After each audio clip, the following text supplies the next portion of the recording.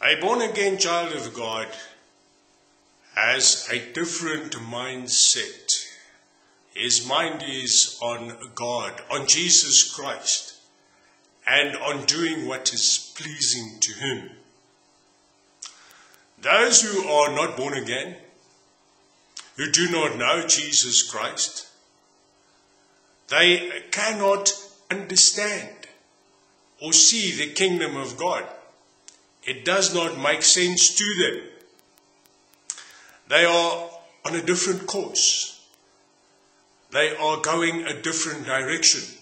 If we follow Jesus Christ, we have to separate ourselves from the world. We have to run that race, following Jesus every day. We have to run that race with endurance and stay focused on Jesus, or else we will be distracted and we will not make it into the kingdom of heaven. The Apostle Paul wrote in 2 Corinthians 6 verse 14, "Do not be bound together with unbelievers. For what partnership have righteousness and lawlessness? Or what fellowship has light with darkness? Or what harmony has Christ with Belial? Or what has a believer in common with an unbeliever? Or what agreement has the temple of God with idols? For we are the temple of the living God, just as God said, I will dwell in them and walk among them, and I will be their God, and they shall be my people. Therefore, come out from their midst and be separate, says the Lord, and do not touch what is unclean, and I will welcome you. And I will be a father to you, and you shall be sons and daughters to me, says the Lord Almighty." If we follow Jesus Christ, we have no business with the things of the world. We do not watch TV with the rest of the world. We do not play video games. We are not competing in the same race. We are not interested in the same things. Those things will distract us and will take our mind off Jesus Christ, and we will become like the rest of the world. The Apostle John wrote in 1 John 2 verse 15, "Do not love the world, nor the things of the world. If anyone loves the world, the love of the Father is not in him. For all that is in the world, the lust of the flesh, and the lust of the eyes, and the boastful pride of life, is not from the Father, but is from the world. The world is passing away, and also its lusts. But the one who does the will of God lives forever." We have to separate ourselves unto God and not go along with the rest of the world. If we go along with the rest of the world, then we expose ourselves to those influences and we lose the reality of Jesus Christ. We become like them who are perishing. We read in 1 Peter 4 verse 1, "Therefore, since Christ has suffered in the flesh, arm yourselves also with the same purpose, because he who has suffered in the flesh has ceased from sin." Believers do not stop sinning because they go along with the world. They are not willing to stop sinning. They are not willing to suffer rejection. They're not willing to suffer because of following Jesus Christ. They rather go along in the same lasciviousness, unbridled lust, going after the things of the world, and they are carried away by their desires. They go along with the world and they sin and they will perish. Peter writes in verse 2, "So as to live the rest of the time in the flesh, no longer for the lusts of men, but for the will of God.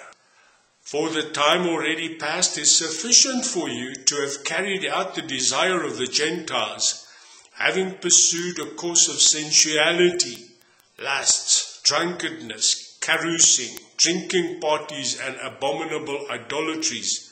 In all this, they are surprised that you do not run with them in the same excess of dissipation, and they malign you, but they will give account to him who is ready to judge the living and the dead.